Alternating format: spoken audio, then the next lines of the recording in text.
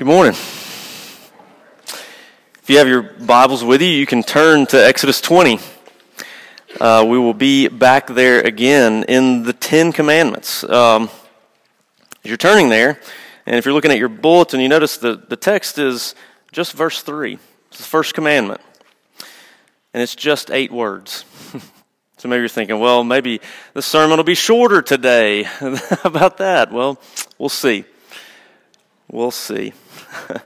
But we want to keep it in the context of what we heard last week, right? It's sort of let's not look at the windshield, let's look through the windshield to whom we are hearing from. In our first song, our song of adoration, it just hit me when we said or sang, "He shows the beat of his heart to me in the face of Christ for eternity." Let us, as we hear God's word, hear his heart for his people. So let's go there. Because last week, the context, the introduction for the Ten Commandments is God's fierce love. Remember? Let us hear that. Let us receive that and hear commandment number 1 in light of and in context of that. So now let us hear God's word. Exodus 20, verse 3. "You shall have no other gods before me." This is the word of the Lord. Let's pray and ask him to mold us and shape us by his word, by his Spirit. Father, we do thank you for your word. We thank you for the clarity of it, the simplicity of it, but also the depth of it, the beauty of it. And Father, I pray this morning that you would shape our hearts. Lord, draw out of us an exclusive love for you in response to your love that came first. We ask this for your glory. In Christ's name, amen. 2 spring breaks ago, so not this one that just passed, but the one before that, the one that was came right at the beginning of the pandemic and all of that, right? My family and I had planned a getaway. We were going to go on an adventure as a family, vacation, and we had it planned. Of course, it got canceled like everything else back then, and so we went a few weeks ago. But in the planning of that trip, we sort of thought, where do we want to go? Where do we want to take this family adventure? We could go to the usual places. Could go down to the Gulf, right? It's a good place to go. We could go up to the mountains, and the Tennessee, North Georgia mountains. We'd do that too. Kind of the usual spots for us. But then we thought, what if we went somewhere different? If you know how I'm wired, that just sort of opens up Pandora's box for me of ideas. You can ask my wife.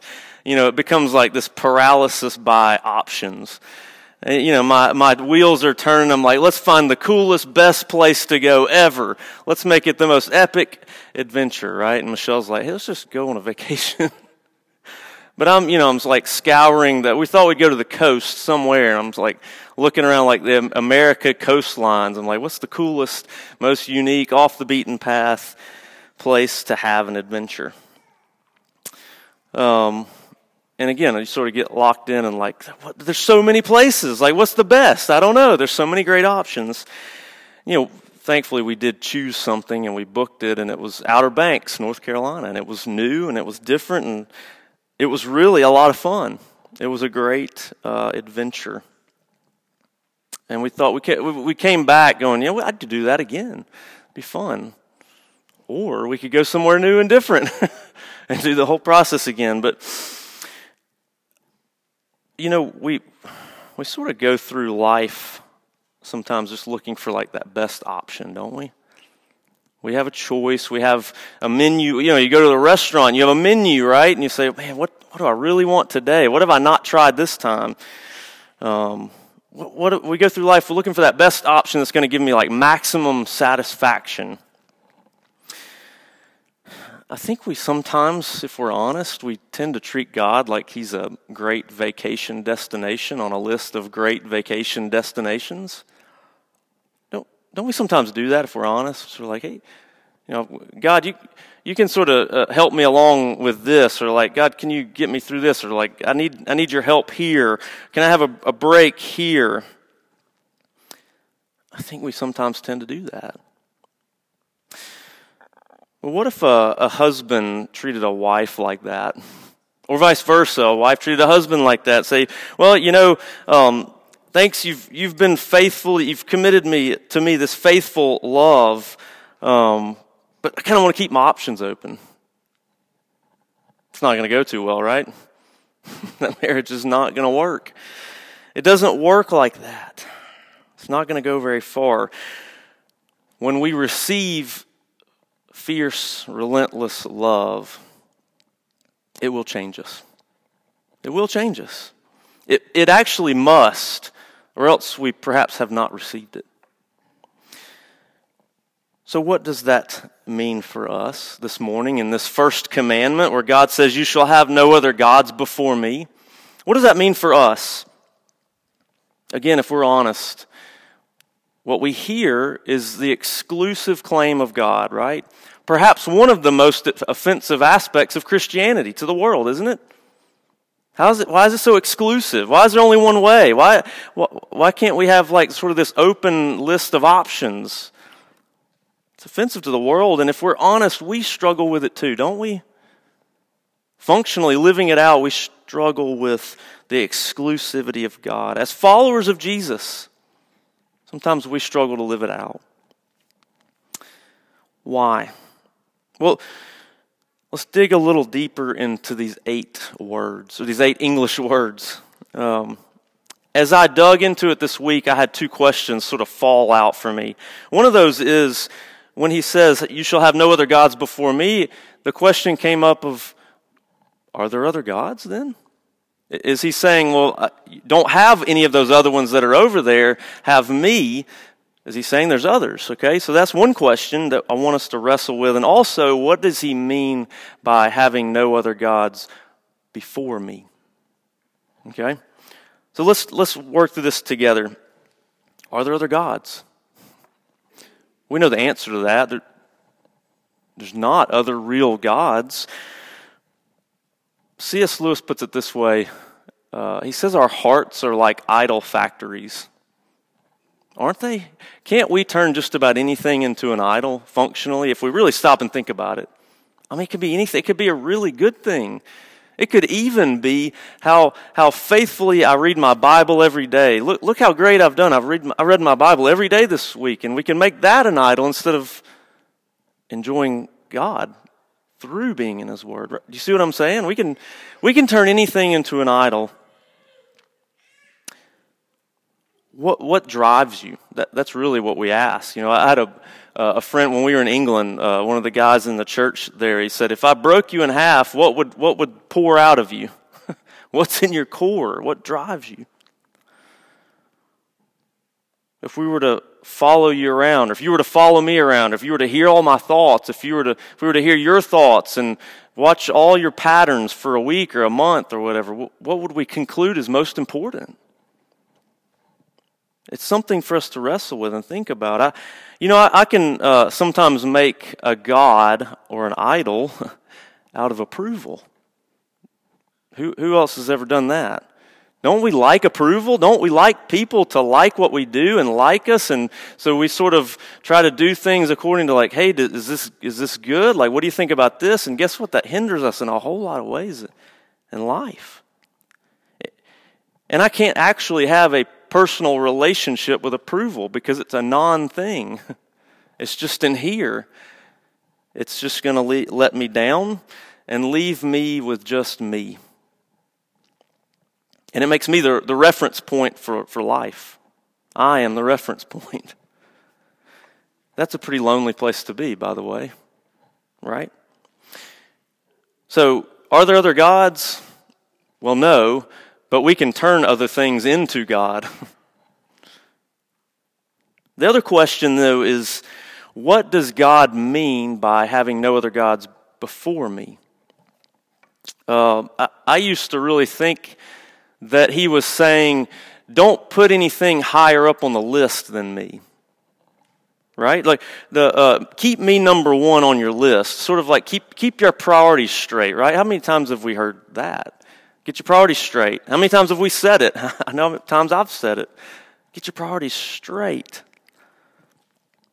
But as I dove into this further this week, I just realized that what he actually means by before me, and I looked at since it was a short passage, I dug a little bit into the Hebrew, and the word there can, and I think really, this is me, and the commentators seem to agree that it means in my presence.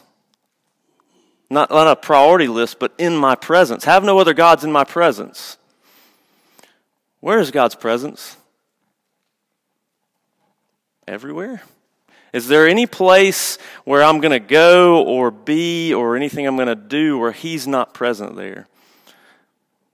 There's places and things we do where we kind of wish maybe, like, I wish he didn't see that. I wish he had not, I wish he hadn't heard that thought that went through my head.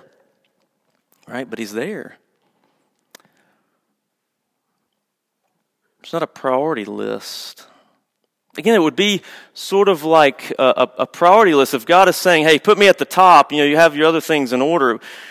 Again, if we think about it in terms of fierce love, it'd be maybe like a wife showing up one day to her husband at home and saying, hey, I've got this other guy here, and I think we can work this out. I'll keep you number one.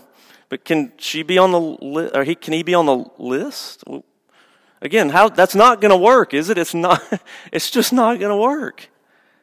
That's not how love works.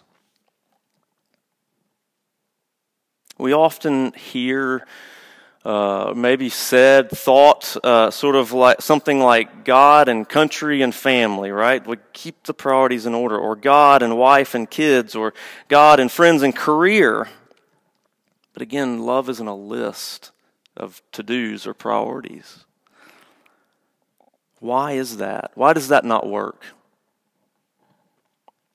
I think it's because of what I'm calling the law of worship. What I mean by the law of worship is we will worship something, right? We were created as worshiping creatures. That's how God made us. And something's going to be in that placeholder of something the thing we worship. So the law of worship is sort of like the law of gravity, right? You can't help but obey it, right? Because I'm going to be attached to the floor because of gravity. The world is round because of gravity, and everything is referenced by gravity. Everything's drawn to the middle, right? It's the law of gravity. I kind of thought about it that way. It's our reference point. It's not a to-do list. The law of worship is our reference point. And everything else lines up and serves that one thing. Everything else. We can have a list of important things to us, right? And we should. But only one thing will be the thing we worship.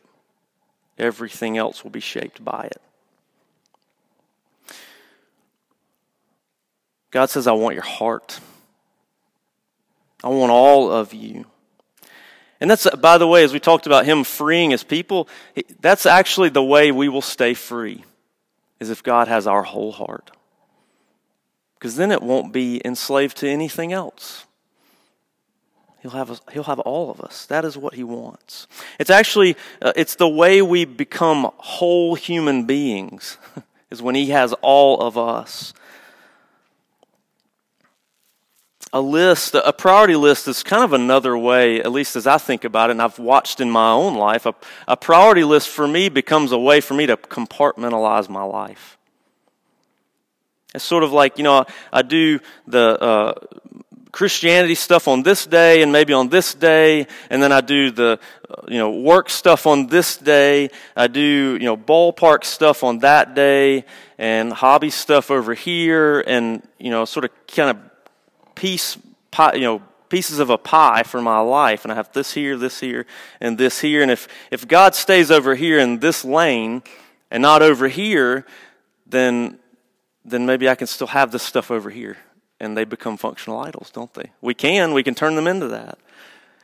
But God's saying, I want your wholeness. I want you to be whole.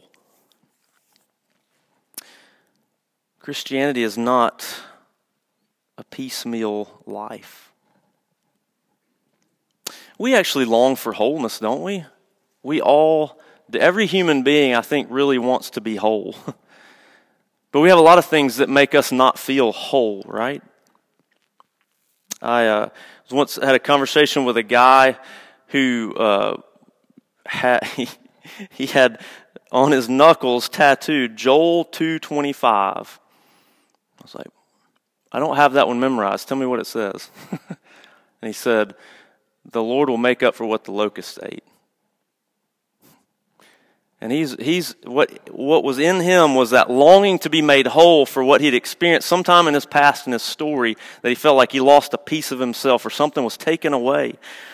What makes you not feel whole? What narrative is playing on loop in your head that's trying to remind you that you are not whole, that you're half of what you ought to be? What is it? Is it some ongoing, deep, besetting sin struggle that you're like, I wish I could shake it? But it feels like you feel like it owns you. And it's cut you into half of what you should be, half of what God wants you to be. Maybe it's this narrative of fear of rejection, or a narrative of addiction, or a narrative of depression, or something that says, I am not whole, but I want to be. God wants your whole heart. He wants to make you whole. But he's asking for our exclusive love. As James said in our call to confession, do we hear expectation or even burden? Sort of like, hey, you better get it right. Or do you hear, come and be whole in me? Come and be whole in me. He's restoring our wholeness so that he will be the center of gravity. Sort of like the law of gravity, the law of worship. He wants to be that place. Now, how are you feeling? I know as I work through this, I'm like, I don't do a great job of always following the first commandment. Here's the thing. This command of exclusive love for God, having no other gods before me, that God says, I want to be your center of gravity. It was given not to supermen and superwomen. Remember who it was given to? The Israelites. How did they do? They failed over and over and over and over, and God kept restoring them, and he kept restoring them, and he kept restoring them over and over and over again. And guess what? The disciples, were they like supermen? No. How did they do? They were weak, unbelieving, dozing, rebellious guys. Fishermen, tax collectors. How did they do? Not so well. But they were repeatedly restored over and over and over again. Wholeness, and this call to this commandment, wholeness is not a spotless, blemishless perfection. Like, hey, get it right every time. Come on, you're going to get it right. God knows we're not going to get it right every time. But it means having our center of gravity to be always reoriented back to the Lord. Always knowing that he is what we need. Guess what that is? It's a life rhythm of repentance and faith. Repentance and trust. Repentance is like being pulled back to our center of gravity, right? We sort of get wonky and sideways over here, and we get pulled back to what we know is what we need most. Repentance and faith. But we struggle, and that's why we need that rhythm. Now, if we, believers, Christians, struggle with the exclusive claims of love for God alone, if we struggle with that, the world doesn't understand it, right? Who do you know in the world that does not know Christ? Do they understand the exclusive claims of God?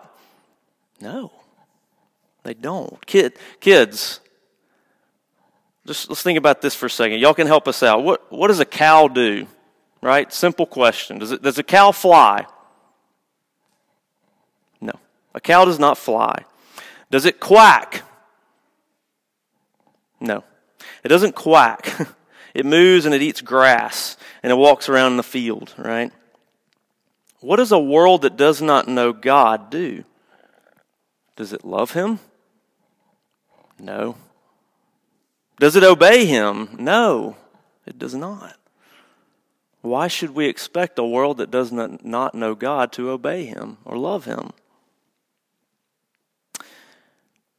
Does that mean we condemn the world? No, again, right? Because we came from that same place. We love and pursue people that do not know the Lord. We can't get them to behave against their nature. They need a new heart, but we pursue them. Does it make us better because we get it and they don't? No, again, right? No, again. Because when we surrender to Christ, it's actually us saying or admitting that we are more broken and weak than them. We can't get this life thing figured out. We need Jesus. It's a humbling place to be when we surrender to Christ. So why does the world not understand the exclusivity of God? This exclusive claim? How many times have you ever heard somebody say, well, don't all religions sort of lead to the same God? Right? Have you heard that? Aren't we all sort of worshiping the same God and using different names? What if I started using a different name for my wife? Think she's going to appreciate that? No. God, the true God of Scripture, gave us his name. Remember, we got that last week. Yahweh. I am who I am. He gave us his name. He is specific. We all start in this life by not knowing God personally. Our first parents went there, Adam and Eve, and we inherited that way of thinking all the way through the generations of, I kind of know what's best for me. You know, God, I think I can do this on my own. I'm not so sure you know, right? My kids do that. They're born into I didn't have to teach them how to think that way. So what functionally happens then? We stand in God's place as God, at least for our own lives, right? I can be God of my life. I know what I need. Let me try to show us that doesn't work. Let's think about that for a minute. The world says, live and let live. I'll do my thing, you do your thing, you be you. But what if being you means coming and taking my house, coming and attacking my family? Whoa, hold on a second. Don't be you. No. That's enough, right? We're all going to agree. There's sort of ground rules, right? There's things like, okay, you be you, but don't mess with me. But things start getting muddied there. What if it's more subtle? What if it's like, hey, you be you, and it's a coworker at work, and they decide to sort of be subtle and try to make the company artificially better by cooking the books, and then that gets uncovered, and the company goes under, and I lose my job, and ooh. You being you didn't work out so well for me or the rest of the company, right? We sort of know, everyone sort of agrees, like there's ground rules here, right? The question is, who decides them? Who decides the ground rules? Who gets to make that determination? Has any of you ever read Ayn Rand, or Ayn Rand, I think is how you say her name? Anthem, Atlas Shrugged. Anybody ever read those? I remember reading Anthem in school. She wrote another book, though, called The Virtue of Selfishness. Anybody ever read that one? I actually read it in seminary when I was just processing worldview stuff, and here's her premise there in this book. She rejects self-sacrifice as the moral ideal. Okay? So self-sacrifice for others is not the moral ideal in her mind. She argues that the ultimate moral value for each human individual is his or her own well-being. Since selfishness, as she understands it, is serious, rational, principled concern with others, with my own well-being. Right? So she's saying the highest moral good is that I look after me and you look after you, right? Now, she's not saying selfishness as like ramrodding through this world and just running over everybody to get what you want, okay? She rejects that, thankfully. So it's not that. But she actually is right, I think, that concern for one's own well-being is not a bad thing. But here's the thing, her worldview stops short of a good and holy, powerful and loving God. Guess what? If it stops short of Him, then she's right. We better look out for ourselves, because nobody else is going to.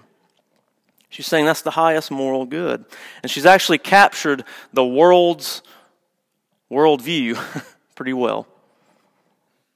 If I have no God who's looking out for me, who is good and trustworthy and holy and all-powerful, what am I left with?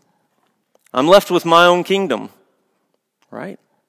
It's my kingdom, and I've got to take care of it. I've got to protect it. But guess what? There's 7 billion other kingdoms out there, because there's 7 billion other people. And guess what? They're all going to clash. The world doesn't understand the exclusive claims of God, that it's His kingdom. It's His kingdom versus mine. But who decides what is right? Who decides the ground rules? Okay. So we've talked about we, believers, we struggle with the exclusive claims of God, right? We struggle with it.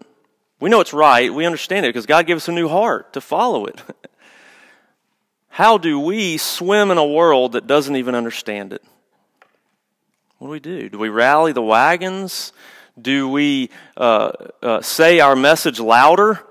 Hoping like, hey, I keep saying it and turn the volume up. Maybe they'll hear it. You know, I have to admit, there's times when my kids, when they don't listen to me, I turn the volume up.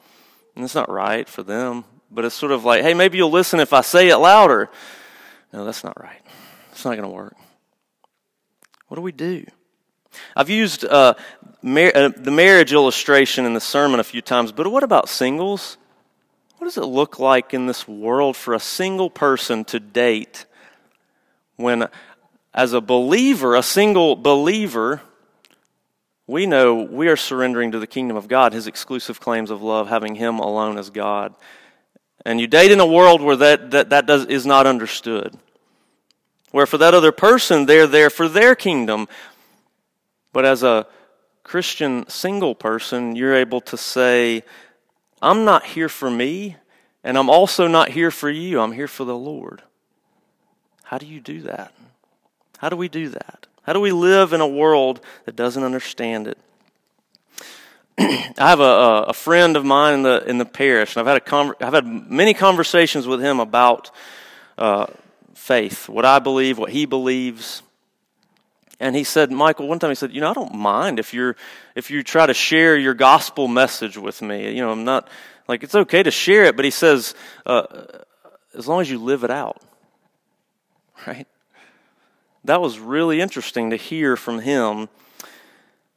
And I think maybe one of the other things that's maybe offensive, aside from God's exclusive claims, is hypocrisy, right? The world doesn't like hypocrisy. Guess none of us do.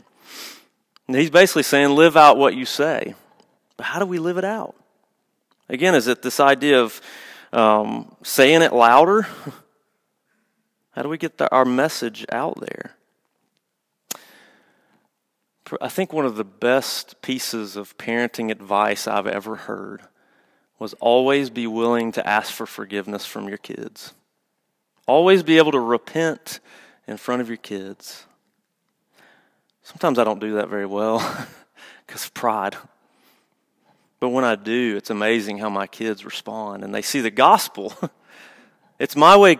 It's how I can model the gospel in front of them, is by repenting and showing them, I need Jesus. I sinned against you. Will you forgive me? We need the gospel. I need the gospel too, and I need to show my kids in that way. Maybe that's that's very close to the heart of living out the Christian faith. Perhaps is repentance and faith, that simple rhythm that the Lord gave us. Perhaps the world doesn't need to see us get it perfect, because they know we're not perfect. And when we try to, they just know, well, that's not reality. I don't think the world needs to see us get it perfect. I think the world needs to see us repent. To see us say, here's how I fall short of God's command of exclusive love, and I'm repenting, and I'm going back to my center of gravity. So how do we take an exclusive message to a world that doesn't get it? I don't think it's saying it louder. I don't think it's just winning a debate, trying to correct their theology. Those are all aspects of a good conversation with someone perhaps, but what if it's listening to hear them? What if it's modeling repentance and faith? What if it's speaking with love, letting the Holy Spirit do His job and sharing the gospel based on how it's changed us? What if we live out that simple lifestyle of repentance and faith, returning and resting in Jesus, giving us a proper platform for sharing the gospel? As I mentioned at the beginning, we made our decision on our trip and we went to Outer Banks, and it was a lot of fun. It was a blast. You know, I think one of the highlights was one of the most northern islands on those barrier islands is called Corolla. And at some point, the roads just end. And you have to have some sort of four-wheel drive, and so we rented one to get out there. But it's 12 miles to Virginia. And we got out there and just drove it all the way and saw very few people, and it was awesome. And we even got off the beaten path, and we found the holy grail of the Outer Banks, the wild horses. It was awesome. And so we come home again, and we're like, this is great. It was a great adventure. But we still have to go home. The adventure ends, right? All adventures come to an end. Even the adventure of life on this earth as we know it right now, it comes to an end, doesn't it?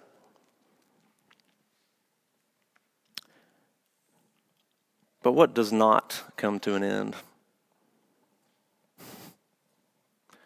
Our exclusive love relationship with the Lord.